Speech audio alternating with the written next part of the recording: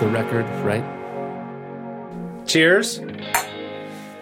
Welcome to Off the Record, episode 7, season 1 still. This is Nick and Trey, and we're chatting about music production, life, creativity, the creative process, and the balance of all of that into one single life form on this big old planet in this giant universe within this Milky Way solar system, and we're just trying to float along and get by on our own. So if you feel insignificant, you are, and we are too, and we're just trying to make connections to maybe feel a little bit less insignificant than we know scientifically that we are. We are nothing, we have nowhere to go, we are worthless, and that's it. But we're pretty good friends. But we're good friends. What more do you need than just have some good friends? Good friend. Yeah, so last time on Off the Record, episode 6, we talked about quite a bit. We talked about our worst show ever on Halloween, which it's October 2nd today. When we're recording. It's 2018, and I think that was literally 2010, so 8 years ago. Yeah. 8 years ago was our worst show ever. Thank God we've put that well into the past. Once this past decade, we will forget it forever, maybe. We also talked about Justin Beretta with Glitch Mob and his music production project with Ram Dass, which was super dope. Go check that out. And we also talked a lot about shows we've done in the past, little gimmicky things we've done, like sort of ways that we've made our shows more exciting. Yeah, and then that shows are a special opportunity to create a memorable environment for your fans.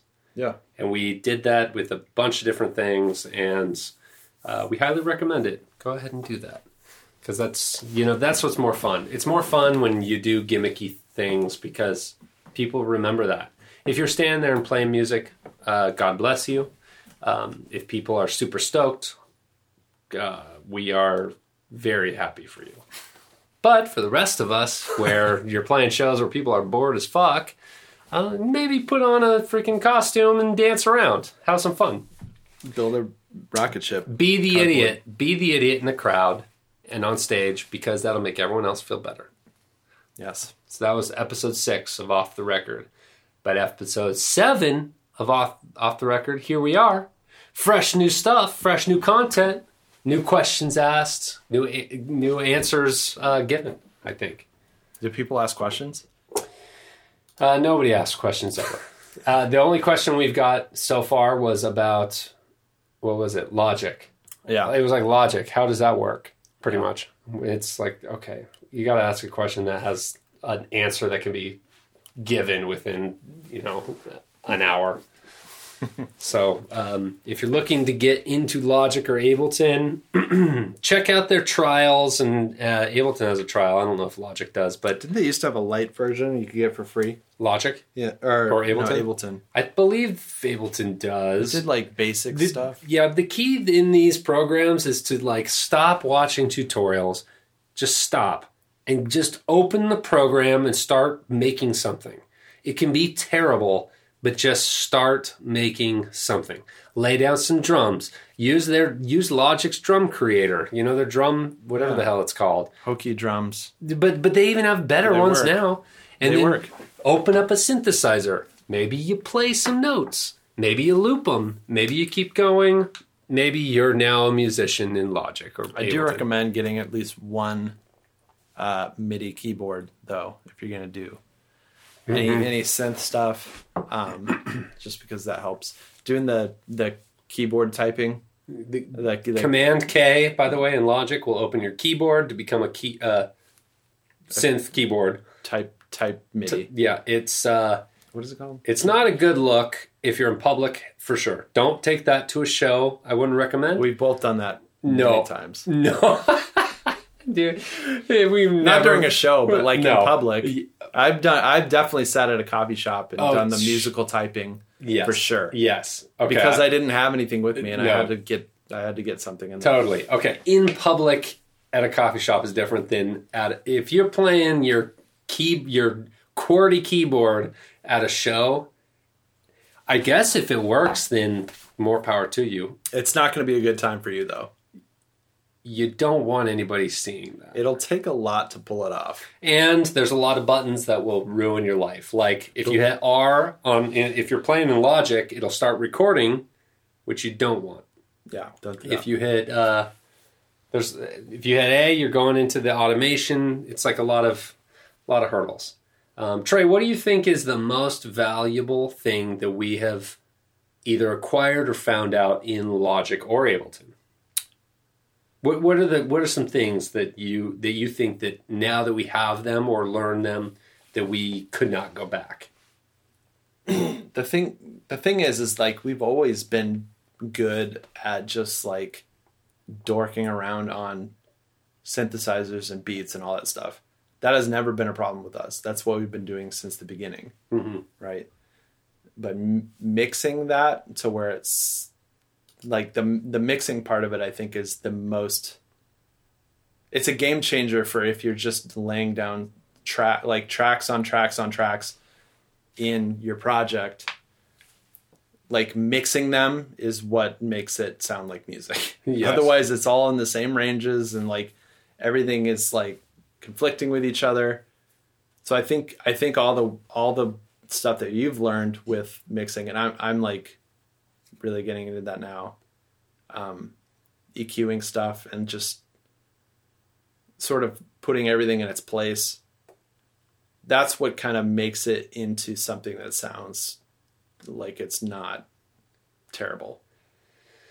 Yeah, in Ableton, if you're writing music in Ableton, which we used to do and we've stopped, we're not discrediting the value in writing in Ableton. I've still done some, I've done some mixtapes, like kind of DJ mixtapes in Ableton, and I've written a couple songs in Ableton in the past couple of years, but most of our tracks are all in Logic. But in Ableton, when we started, it was very easy to laying down tracks, laying down track on track on track, like you said, and like just to come up with some concept to make the drums, make the bass, make the synth, make the lead, make the put in the vocals, whatever, put in the vocals, which we never really even did in Ableton. Yeah, we tried to do that when we were recording our first album. Ableton's just not that great as a DAW. It is not a true audio workstation. What is it? Well, it is, but it depends on what you're doing with it. It is. It's not a great. It's not a great like studio recording interface software. Yeah, it's great for DJ stuff and like EDM kind of stuff. Or if you even have your acapella recorded, you can drop it in and you're golden. But and there's no doubt that you can record vocals and stuff like that, but Logic is more centered around the recording studio experience, whereas Ableton's more of it's a production. Yeah, I'll be honest, I had a very hard time recording in Ableton. Yeah, we did as I'm sure there's a way you can do it, but it probably takes a lot of expertise, which we did not have and probably still don't have. But regardless, one of the things that I will say a couple things actually that we found to help our production value. One of them is with synthesis, we're using Sylenth. Sylenth is a invaluable plugin. We have a set of presets that we are going to be sharing soon. If you're interested in our presets, why don't you send us some love or something? You can hit the applause button in Anchor, or tweet at me or Trey, check in the description for our links. But we love to share those. What's it called? Sylenth is really valuable because it's probably one of the simplest forms of complex synthesis.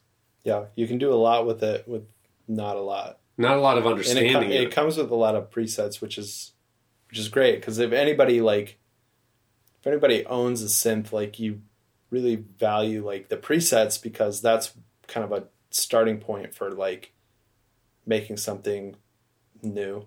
It's hard to the start, building blocks. Yeah, it's hard to start from a raw like waveform Totally. and then build it into something really cool. Unless you are very confident, and if you are, God bless you. We're happy you're here, but I don't think most of us are. Yeah. Starting with presets is great, and it just gives you somewhere to jump off from. It kind of like you start to like tweak with stuff, like with a preset, and then you start to learn a little bit about how the waveform works, how filtering works, modulating, all that stuff. Like the isolators. Yeah. Silence is like a really good tool to learn synthesis, because it's kind of super straightforward. Like, we've played around with Massive before. Massive is powerful, but it's confusing as fuck. Like, I still have a hard time figuring out what the fuck's going on in Massive. It's not very clear. But Silent is super clear. Yeah.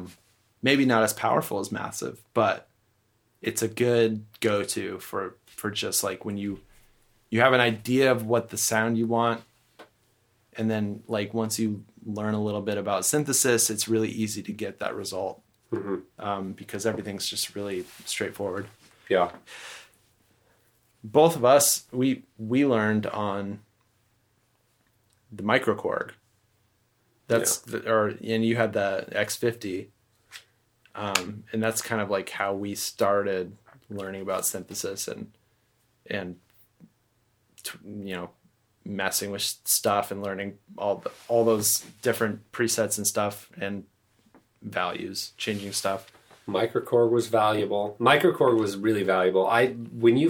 When we first got the Micron, the Alesis Micron, I remember I spent some days with it because I took it. Yeah. And then I remember playing with it in the at a place where we had a big sound system where I got to have it on the whole loudspeaker, and I was playing with all the settings, trying to figure it out. And I didn't. The problem is that when you're given a tool like a synthesizer in a real place, you will most likely default to going to the presets, because there's so many. Like in the Micron, there were so many that you could flip through all of them to just find cool stuff. And that is your project. Mm-hmm. It becomes your project to just search. Mm-hmm. And that's a waste of your time, because you're not doing anything. You're just exploring. Exploring has its value, but you have to shift that your focal point, shift your focus from exploring what your shit can do, which you should know, to how to make the Micron or whatever you're using work for you. Yeah. And so when I had the Micron for a minute before, I don't even know why I had it. I remember I had it, and I don't know why. I don't even know why. Well, it was right after you bought it. Yeah.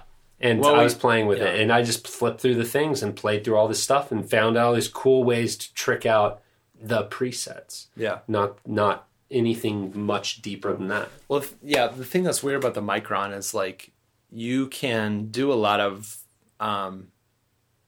modifications just with like the knobs and stuff on a preset, right? Yeah. And like the sliders, all that stuff does something. But when you try to go in and program a preset, you're literally it has a little screen, little tiny screen with like one line, with like 100 settings that you literally you take the knob and you notch through every single possible setting for the preset, and then you can save it. Yeah, it's like, okay, now this one, and then you turn the knobs. It's all like knobs, so it's like there's a numerical value assigned to every single setting, but it's very tedious to go in and change anything. And a lot of the stuff, and because the display is so small, a lot of the stuff is like truncated or like abbreviated to where you don't even know what it is. So when you're like, I do not recommend the Micron as a starting synthesizer because it's very confusing. Though I will say the presets are great. Yeah. There's some great presets. We actually, with the Alesis Micron, we were playing a show in Colorado once. Not a terrible show, but our computer, if you listen to the last episode, you'll hear that we were playing through it with Ableton like a bunch of bozos, and our computer kind of froze up a little bit when trying to play a song. Yeah. And with the Micron, what did you do? There's a beat synthesizer on there as well, so you can do like beats. You can do like a beat with one button. You can hit the beat. Yeah. So what we did is our song just died or didn't load, whatever, and Trey just threw down a beat, and then we just played through it. Yeah, like we literally played the track. It was very hollow because our track was track was probably terrible, but and we played through this song kind of minimal with with the Micron playing the beat, which was it was fun, and we proved to ourselves that we were flexible. Yeah, but that's actually a really valuable lesson that we learned, is that if we can throw together something on the fly under pressure, we can do fucking anything. Which is a good lesson to know, that if you're producing music, or if you're actually planning on playing music live, having some concept for what the backup plan is. Yeah. Because a lot of when bands have a backtrack, they don't need a backup plan because the band is the backup plan for the backtrack. And if the backtrack fails, well, now you're just a band. And that's the best backup plan ever. For the bands like us who, us or DJs or any sort of electronic music productions, it's like the backtrack is the plan, and the backup plan is the backtrack to just work. And if it doesn't work, like what do DJs do when their SD card or their thumb drive that's in the turntables, the fucking DDJs or whatever they're called, doesn't work? It's like there isn't one. Yeah. You fucking fix it. Yeah. And so if you have a synthesizer or something that can play the beat, and you can, like we did, we had me that could play the synth. Yeah. That is our backup plan, and thank God we had that, because that played the song. Yeah. And if anything, it actually made our fans and friends. You don't even need a beat though, because there was another show where our computer crashed and wasn't working, which that actually happens a lot. Not anymore. We figured our shit out before we knew what was going on. But there was a time where we were playing a live show, computer crashed, it was fucked. We were like, God damn it, not again. And we were in the middle of a song, and we finished the song, but a cappella with piano, because that was what we had. So it actually turned into a special moment, because it turned from this like fun, dancey song that we usually play, and it turned into a really heartfelt a cappella piano, not a cappella, if there's a piano. That's the wrong word. But you know what I mean? Like it was just bare bones, piano, vocals, and that's it. Pseudo acoustic. And we both, like, you sang, and I backed you up, and it turned into this like slow, heartfelt song. Yeah. And it was actually interesting to on the fly play that song in a totally new way, because we knew the song. You knew the chords and you knew the lyrics, and that's all you need. So as long as you have some sort of method to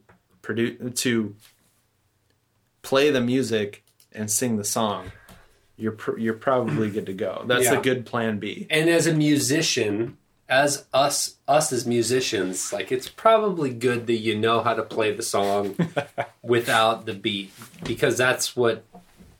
Yeah. If you're a band, you know, we're technically a band. We produce a lot more than we play, and that's nice because playing takes a lot of work, and we put in the work in the production, and then we put in the work into the production of the show, which, like we said, costumes, excitement, projections, videos, all that shit. That's a lot of work. And then when we play the show, I try to minimize the effort because that takes away the risk. Yeah. We still do play, but it's wise to know how to play your songs without and be able to do it like on the spot as the track is failing. Yeah. And it almost creates like in our experience, it almost creates a sort of connection with the audience that you otherwise wouldn't have, because they're like, oh shit, their shit is failing. So, but they're still playing, and it's pretty good still. And it's like, it kind of creates this situation where that like people feel bad for you, but they're also kind of impressed because they're like, oh, they actually they just keep going. Yeah, they're still going. That it is a special moment when it all falls apart, but you don't let the experience fall apart. Yeah, because you care enough about the experience that you don't want it to end for whoever you're sharing it with. No. Though, those times sucked. For us. But that's between you and me. Totally. We're sharing it with you because this is literally off the record, okay? Jeez, get off my back. We put a big smile on our faces. Yeah. And then later we cry in each other's arms. It's tough. I do remember, speaking of failed moments, there were some moments, we played some shows. I'm not trying to like just talk about our failures, but it's good to talk about failures because we've all had them, and everybody wants to hide them. Nobody wants to talk about the biggest failures. So the last episode is about our biggest failure, but another little failure before we move on is we played some house shows back in Colorado where we had our Roland drum machine, which I believe it was the 909. That looks familiar. Not the 808. It was the 909 drum machine, which is a rhythm composer.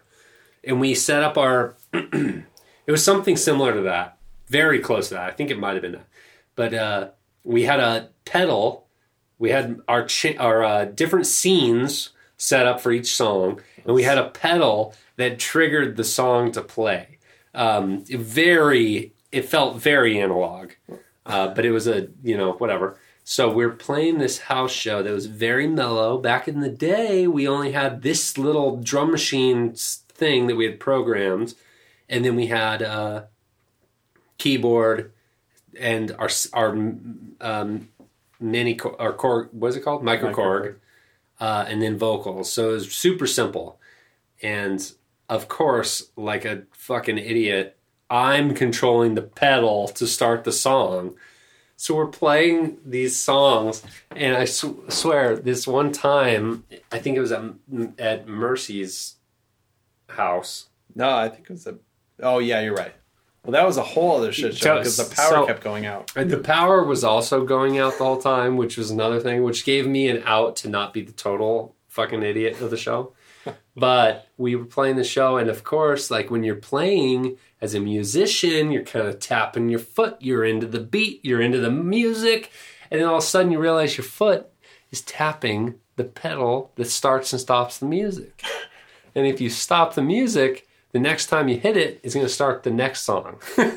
So I hit the pedal while we're playing songs, and it would just, the beat would, mind you, it's a hardware drum machine beat. It just cut out, and then we would have to awkwardly, like you said, but this was not gracefully. At this point, it was not gracefully. have to kind of finish the song in some way, and then have to move to the next song. And I believe that happens more than once. I wouldn't be surprised. It was not great. But that's the extent of our failures, live failures at least. That was early, very early on. That was before any software came into play. Yeah. But so only I was to blame. Yeah.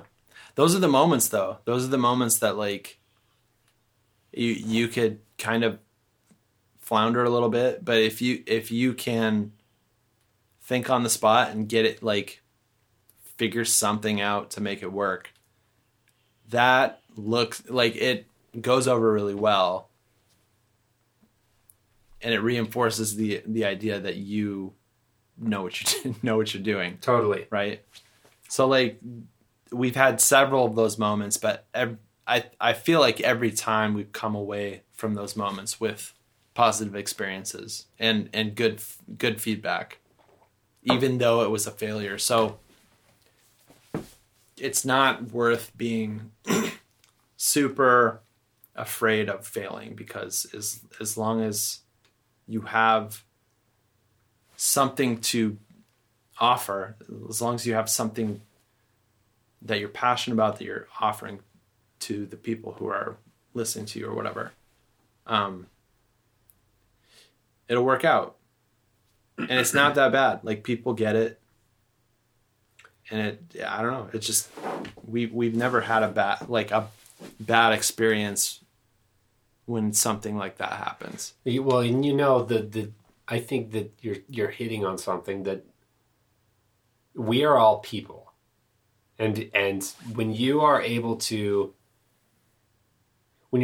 play a perfect show, production-wise and sound-wise, and it sounds better or as good as an album. And it's almost shocking, because I've been in shows like this where you are outside of the room and you hear the music and it literally sounds like a CD. Yeah. Like a perfectly produced CD. And you walk in, it's so perfect. But then the show's fine. Like, I've been in shows in Colorado where you walk in, it's like, wow, it sounds so good. And the show is just a fucking show. The value in music live is humanity. It is the human element. And so playing shows perfectly doesn't give the viewers, the fans, the whatever, the showgoers, whatever. It doesn't give them anything special. Like, you're actually doing them a discredit. Like, in doing things on the fly gives them the sense of the human element. It's on stage. Yeah, like a human connection. Like, it's like, oh dang, like, and the mistakes are what kind of set you apart from your album. If they're there for you, they've probably listened to your music. Yeah. And if you play exactly the album, you're not going, like, what they could have just heard that. If it's perfectly your album, the special element is like, how do you act? If you act super, you're withholding a lot of energy and you're just standing on stage being mysterious and whatever, and you're just playing perfect album sounding music, why go to the show? I could put on the disc that we released back in the day. Nobody buys out CDs anymore, but and sit in your room in the dark, and you could. That's as much stare at a poster. Yeah, exactly. That's as much entertainment as a disc would give you. But it's the flaws, and then the eccentric little moments, like dressing up like a robot, or dressing up like a dinosaur, or failing miserably with a digital technology, but then being able to pull through with the physical self, because we know our tracks, or whoever the band is. I'm not trying to project this onto us as if we're like the saviors of our own demise. But whatever band you love knows their tracks, and they play it because they only play it because they want to share it. Yeah. And if the technology fails, they're still going to play it because they want to share it. Yeah. And that's the special part of playing live. Yeah. And I imagine that a lot of, like, probably any bands that are like that, where they play and it's literally like CD quality, whatever. They've probably played shows where everything fell apart. And those shows are memorable for everybody, the musicians and the audience. So it's like, it's not worth it to be afraid to fail, because if you're into what you're doing and you pull through, it can create a special experience for everybody, including you. Yeah. And you learn from your mistakes and you become better. Everything is just a step to the idea of perfection. You'll never get to perfection. You'll never be happy with your shit. No. Enough to where you think it's perfect. I don't know, maybe you will. But it's a curve. It's an exponential curve that Yeah. you'll never reach the top. Your taste and your expectations of yourself only grow as your skill grows. Yeah. So here's a question, Trey. I love, and you love Sigur Rós. Mm-hmm. They're a band that plays quite literally behind a curtain at live shows. Mm. So what do you think about a bit? Like, I have to imagine that they do a lot of improvisation. Mm-hmm. But playing behind a curtain takes the attention off of the band or off of the performers and puts the focus on the music. So, do you have any thoughts on that mentality of performance? I've never seen them live, but I have talked to people who have, and I feel like their style of music, it's kind of ambient and like it's kind of serious. It's not serious. It's like The tone of the emotion is it's emotional, yeah. and it's big and epic and heavy, and it's well composed and all that stuff. And I feel like their genre, or whatever they are, the style of music that they play, sort of invites people to indulge in the experience of the sound. You know what I mean? Mm-hmm. So I feel like they kind of get a pass if they're behind a curtain and not really engaging with the audience, because they're known for creating music that is sonically engaging. You know what I mean? Yeah. I also think that, and maybe I'm wrong, but I believe that they're a band that plays all of their stuff live. Yeah. I don't believe that they would use it. From my understanding of their tone, I don't think that they would do stuff on a backtrack, maybe. No, I don't think so. I don't think so at all. I'm curious if, like, Jonsi came and played not that long ago. And Jonsi's music is so dope, and I love him and his... he is the lead singer of Sigur Rós, and he did a side album, which was so good, and his album was called Go Do, Yeah. I think. Yeah, but he recorded a lot of that himself, though. Well, here's the best part of the whole album. He had this idea for an acoustic album, and he was going to go into the studio and record his acoustic album.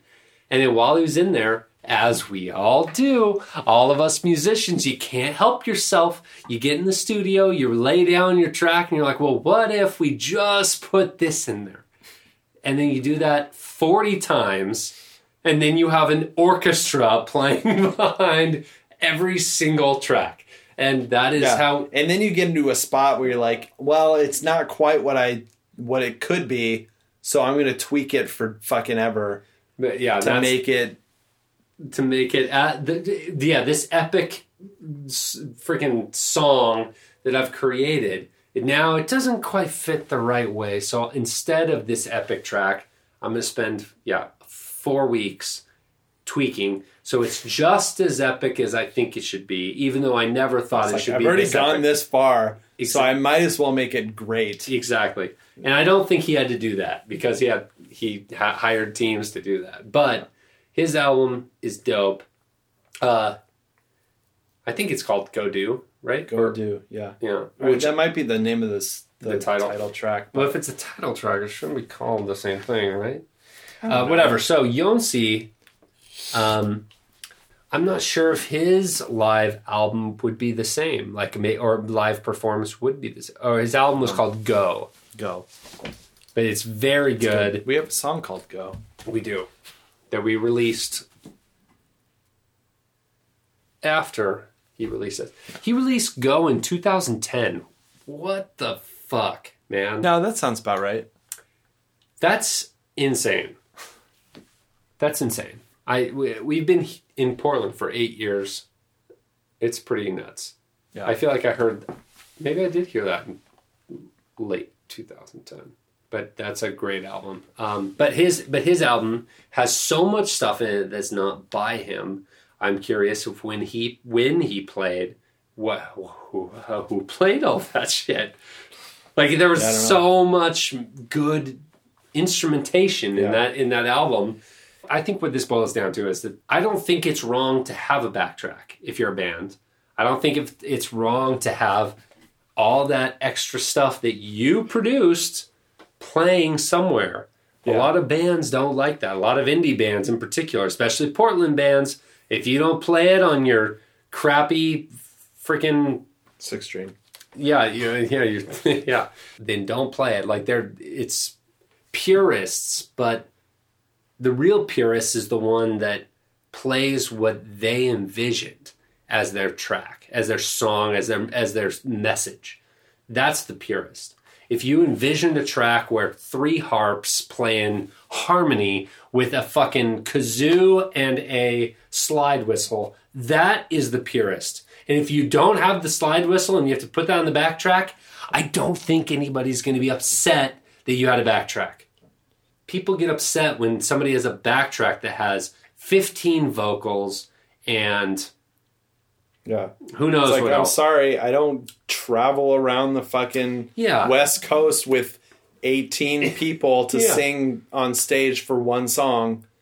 And maybe the lesson in that is that if you're going to have background vocals in particular, vocals are a sensitive topic because we as humans connect with vocals as individuals. So if you look on stage, and maybe there's only 2 dudes like us, me and Trey, and you hear maybe 5 or 6 vocals, you're going to be confused and maybe upset because psychologically you're trying to connect them with individuals and you don't see those individuals. That's okay. Listen, we're trying to make a musical production for you. Yeah. And we're also in fucking costumes. So give us a break. Just close your eyes. Close your eyes. Don't look at how upset we are because our computer is probably failing. And enjoy the ride. Though, with all the tracks we have now, our computer does not fail. Anyways, on the subject of Sigur Rós and Yonsei. Yes. There was a documentary made where they took songs off their album, and some of the songs that they played, they stripped down quite a bit. Like there was a song that they played in an old church where there was just an organ, and they brought in some other instruments, and it was like all in Iceland. Yeah, by the way. And it was I forgot what it's called. It starts with an H. It's some Icelandic word. I can't remember what it's called. We'll figure it out. But I highly recommend watching that documentary. They basically take Hapapoya. Right? I think that's it. Poya. Yeah, I don't know how to pronounce that, but look it up. It's a documentary. The thing is they take their songs and a lot of them they strip down. But they also have songs that they play on that movie that are like full band on stage or whatever. Behind the curtain, like you'll see that. They play one song inside of an old like silo. It's actually a fish processing plant. Yeah, like a fish processing plant where they set up in this huge metal enclosure, and there's like a ton of reverb because like natural reverb from the space. They play in an open field where they just literally have just some instruments. That's my favorite. And it's you can hardly hear the epic radness of the music, but it's still there because they brought instruments out to this field. There's a bunch of people just sitting in a circle listening to them play. And like, I don't know if you've ever played music outside, it's kind of like weak because there's so much space. Like you're not in a room where like the sound kind of reverberates within the room. If you're outside, the sound is lost to the void of the atmosphere. Yeah. And the fact that you can bring out instruments and create something that sounds epic in open space is an achievement. Yeah. And there's like a mathematical equation for sound system designers to plan for the amount of subwoofers and main loudspeakers for an outdoor space. Yeah. And like the amount of subwoofers in general that you need for an outdoor space is so much higher, so much more than an indoor space because there's nowhere for the sound, for the low end to bounce. The low end frequencies dissipate so quickly in nature. Yeah, because it just gets sucked up into nothing. Yeah, well, it's elongated, so like if you're really far away, you can hear those waves. Sure. The low end, because it's so long that it reaches like really far away. But people that are standing in front of the stage or people that are standing around the music that's happening, they need it to just bounce. goes right over. Yeah. But like if you're standing really far away, that's all you hear is the lower Sure. frequencies and stuff. It's really interesting. But that documentary is called Heima. That's what it is. Heima. Heima. Thanks for looking that up. You should totally. I think it's on YouTube for. Yeah, just search for it. It's on Heima. Sigur Rós, Sigur. If you're into music, ROS. If you're into music, it's a really good show. It's a really good movie to watch, just because they take so many different. They present their music in so many different perspectives. Yeah, and it's inspiring as a musician to watch musicians break down their music or like expand their music, and like and it kind of goes back to what we were saying, where it's like you can literally just sing and play piano, and the song becomes something different than what it was. Yeah, and it creates this whole other mood with what's happening. Like we had a fun dancey song that we played just piano and vocals, and it became something that was more emotional, and it's valuable to takes music that you've written or music that you know and like reimagine it in a way that's a little bit different. Well, it's like we said, when our shows used to fail, it's like you have to reimagine on the spot what it can be, not what it is, what you can make it. And so like this, they do a great job of showing what a world tour, the whole documentary is a post right after their world tour, and showing them playing a little bit in the synopsis. It talks about them playing from a large outdoor festival in Iceland, which they threw these outdoor festivals that bounced from location to location, but to a fucking coffee shop. Yeah. In Iceland, because Iceland's so small that it's like they just play there and people like it and it's chill and dope. They have to reimagine the way they play based on the audience and the location, and we had to reimagine how we play based on how everything's going at a show. And if something fails, we are there on the spot fixing. Rapid realization of what our show needs to be, playing the parts we need to play live because we want to give an emotion that we're trying to express. And it's almost like a test to the music itself. Like, if you can present the music in a different way, but the idea holds true, the idea was good. Yeah. You know? Well, because the production of the music isn't the idea. The idea is simpler and probably more powerful than that. Yeah. And the idea of our music is very simple and very powerful. And so if we played that with a guitar, which we did, we have played it with a guitar and vocals, let's say. It's like that the simplest form of your song should still carry the weight and power of the themes that you're trying to convey. Yeah. And because the way you or we write is that we try to write songs that really excite us and express our feelings about what's going on in our life, or what has gone on, or a twist on what's going on in our life. And that doesn't need to be complicated.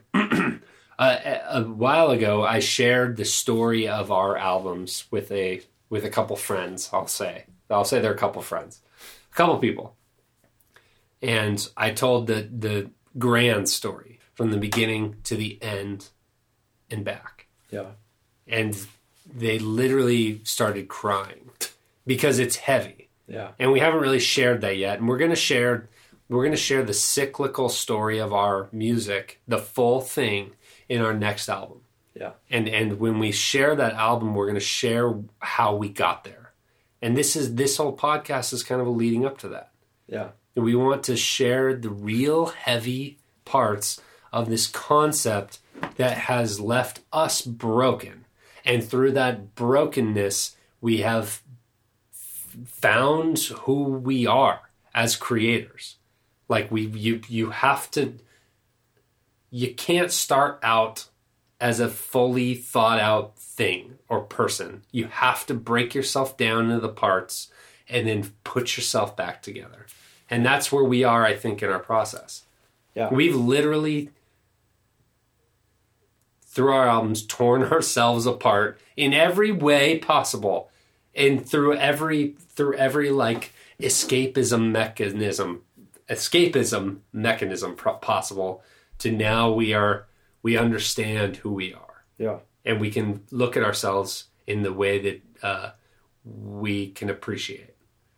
And so, like, only then can you then tell this story of the process, even if it's the story we've created. Yeah. That's the crazy part, because a lot of our music production or our music storytelling is now been transferred into the bubble of the reality that we've created. And we talked a little bit about shifting your hardship into a bubble of creative inspiration a couple episodes ago, maybe episode 4, maybe, or 3. But once you do that, you really can leverage it as a power rather than letting it bring you down in your life. Because hardship is real. Everyone goes through it. Get over it. Make something great from it. Write some songs. Write some songs from it. Yeah. So we're excited to share that part of us. Yeah. And because that's going to be a big moment that we're stoked about. Stay tuned. It's a whole thing. Yeah, it's a whole thing. And our goal, and we'd love to hear from you. Like, how do you, if you're a music creator, how do you share your ideas behind the album? You share your music and you throw it into the void. You throw it on the pile, as we've talked about in previous albums or previous episodes. Throw your stuff onto the pile and it's all part of the creative conglomerate. Yeah. So how do you add value to that? Do you write a blog? Do you have a podcast like we're doing? Our goal for the new album is that we're actually going to do a SoundCloud commentary. We're going to do a commentary behind the album. Each song we want to talk about, want to add the value through there so you can hear the songs as they're playing, but also hear our thoughts, and then we can kind of give the bigger picture context as well. And I'm not sure if we can tell the whole story in the SoundCloud commentary.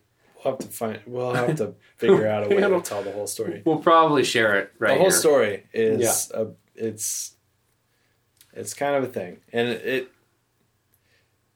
it's fluid.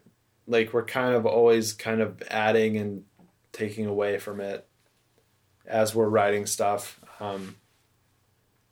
But there's an overall structure to it where we kind of know what's going on, and a lot of that story influences like some of the lyrics that we write and stuff like that. Yeah. But a lot of the story is influenced by the lyrics that we write. So it's kind of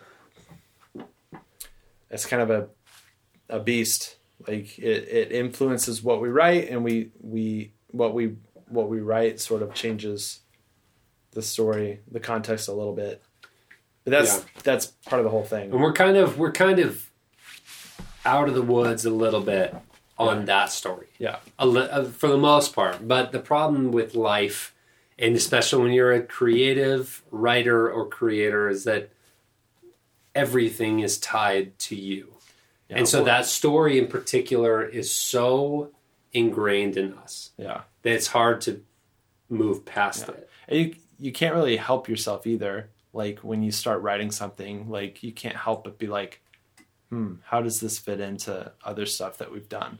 How does this fit into the narrative of the other songs that we've written? Well, and the narrative we've created is really fun for us. Yeah. It's really grounded. We thought it out so well, and it's so emotional that it's like, we need a new thing. Oh my God, it's perfect. This will fit in the story like this, because the story's like this. The next point in the story could be like this. It's like easy. We've got a narrative that just is sitting there waiting to be used. Yeah. And that's the easiest thing. But so that's another thing I'd love to hear. How do you guys define new narratives in your story? How do you move on from one narrative to another without cross polluting? Is that or cross polluting? Is that what the word is? Or without crossing streams? Without crossing streams, yeah. Like if you want to move on, like we can't live in this narrative forever. We can't live in this one instance of the narrative forever. So, especially with our new album, it's about defining a new narrative. Yeah. So we can't live in the old narrative. It's literally about saying that this is okay. Yeah. This narrative is all right. And so, looking back on that, like if you're still trying to reference that, we're doing exactly the opposite of what we are saying we're doing, right? I guess. Which sounds like something that we would do. Yeah. Well, it's like, well, we're not supposed to be here, but it feels real good, right? In this narrative. I think you're right, though. Like, we're kind of at peak narrative right now. All the music that we've written so far has sort of had vague context. And then, like, everything new that we come up with is, like, a little bit like, oh, this is kind of like before. This is kind of intertwined with this idea. And it just keeps building and building. And I feel like what we're working on now is, like, a statement of, like, all of it is relevant. And this is what it is. And I feel like once that's out and we've shared it, I feel like that sort of wraps it up and we can move on to the next thing. But even some of the new stuff that we've been making, I'm still thinking of ways that it fits into the story. Oh, me too. But I think that's okay. I think that's where we're at this moment is okay.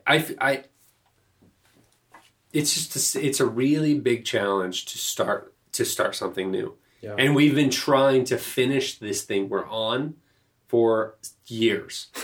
So like we are at a point, and we're not afraid to admit this, that if you get stuck in it's not a rut necessarily, but it is like a groove. It's a rut. It's a rut. But if you get stuck in the rut of it's a predicament. Yes. If you get kind of in this space where you're trying to get stuff out, but you're also trying to be creative and create new things, and it's easy to create new stuff. New stuff is fun, and there's no kind of like... There's no responsibility. Exactly. It's I just made this thing. We don't have to use it. But it's awesome, and we should, but we could, and we don't know what it's about, but it doesn't matter because it's new. But then you start listening to like stuff we've been working on for years, and we're like, we have to do something about this. Yeah. We have to fix this. We have to finish this. It's like you've already committed so much that like new stuff is like just like it's a summer fling. You know what I mean? Yeah. And the problem is this is like if you work on your existing stuff so long to get it fixed up and to release those new ideas, those new concepts, and sonically, tonally, will then become stuff you're over before you ever even get to experience and share it. Yeah. Like some of our tracks, I know we're never going to release because we came up with them too quickly after the album we're about to release. And it's because the idea was great then. And if we didn't release it within 6 months of then, it wasn't going to happen. And it probably won't happen. And that's just... And we have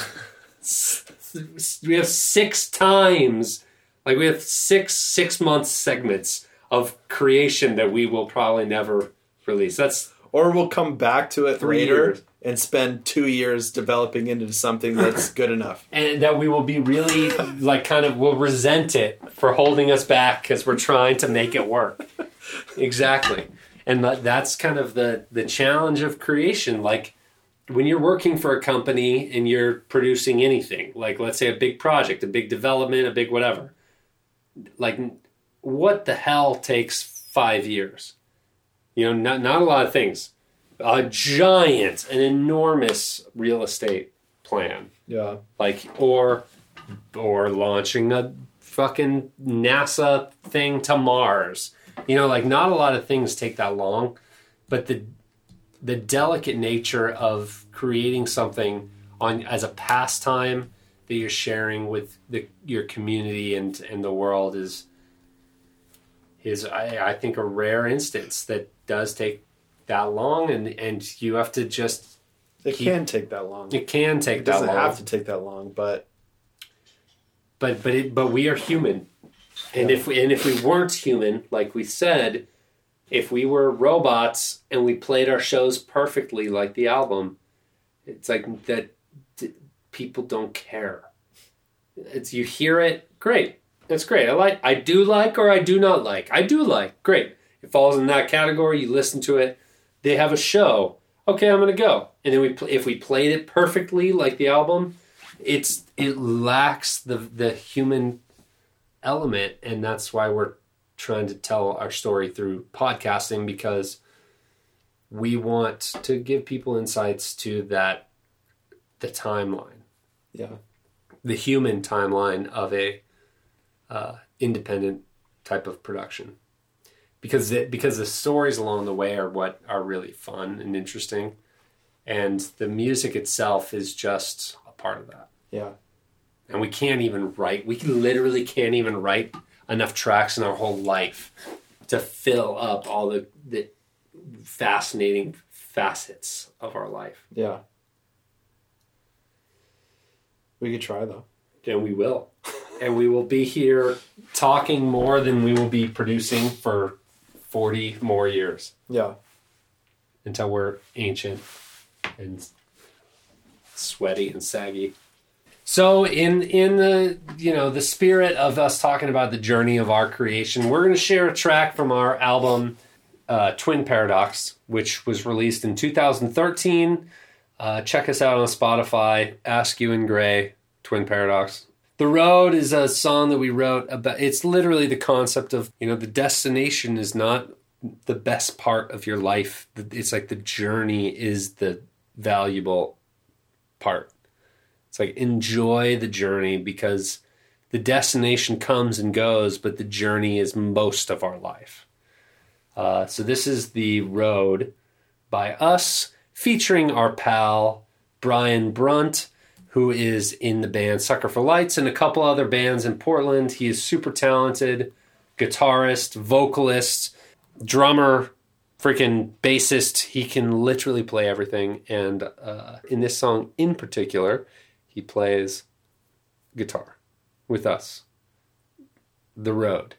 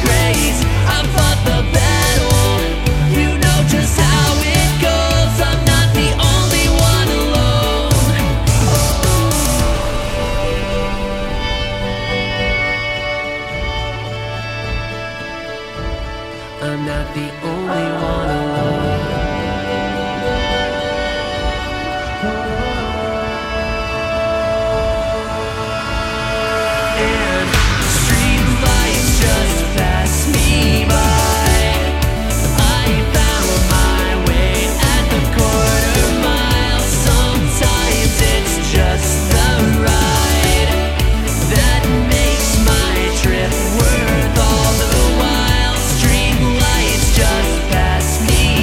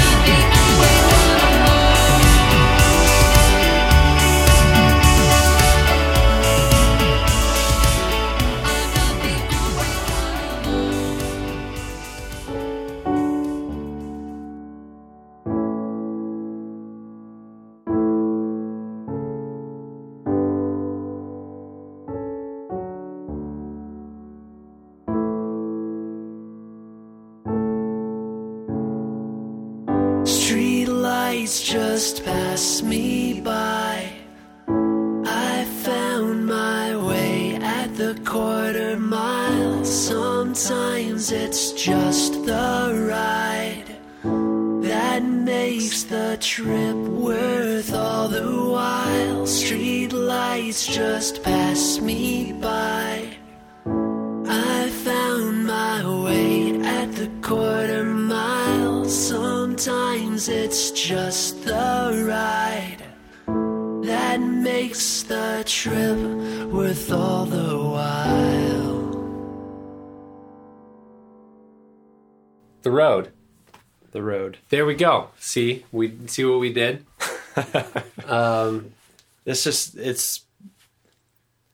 It shows that the idea of the song, it can be stripped away and it can be raw, but the song is still there and the meaning behind the song is still effective, right? Yeah. And the heart, the tone of the track, that is what's more valuable than the production.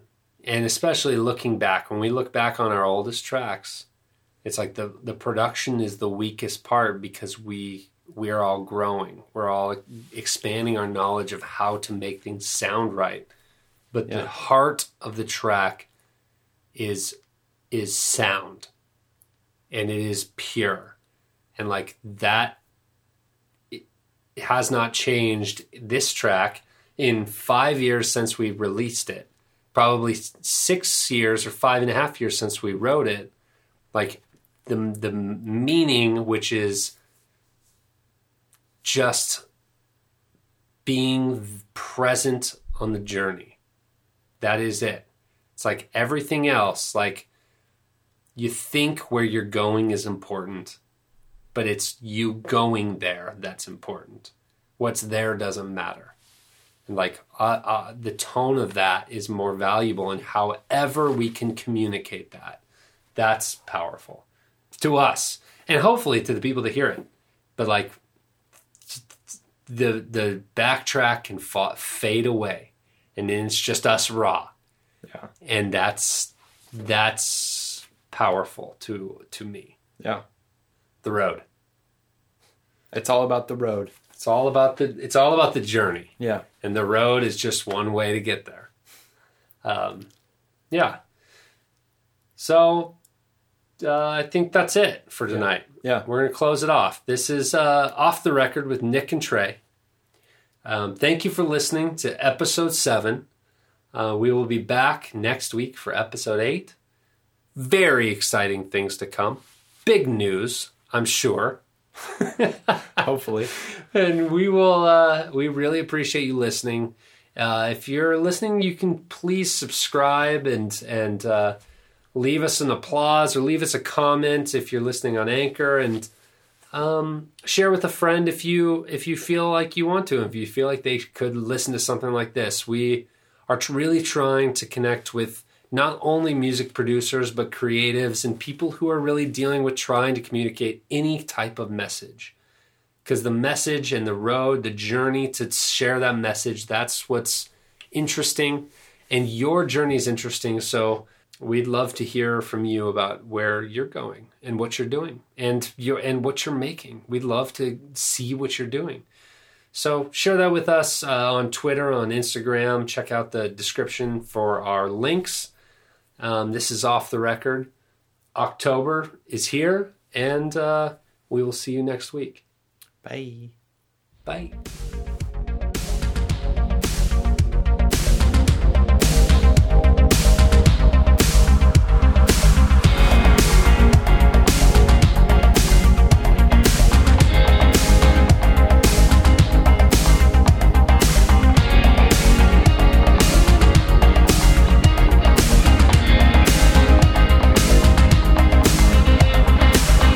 This is Off the Record, right?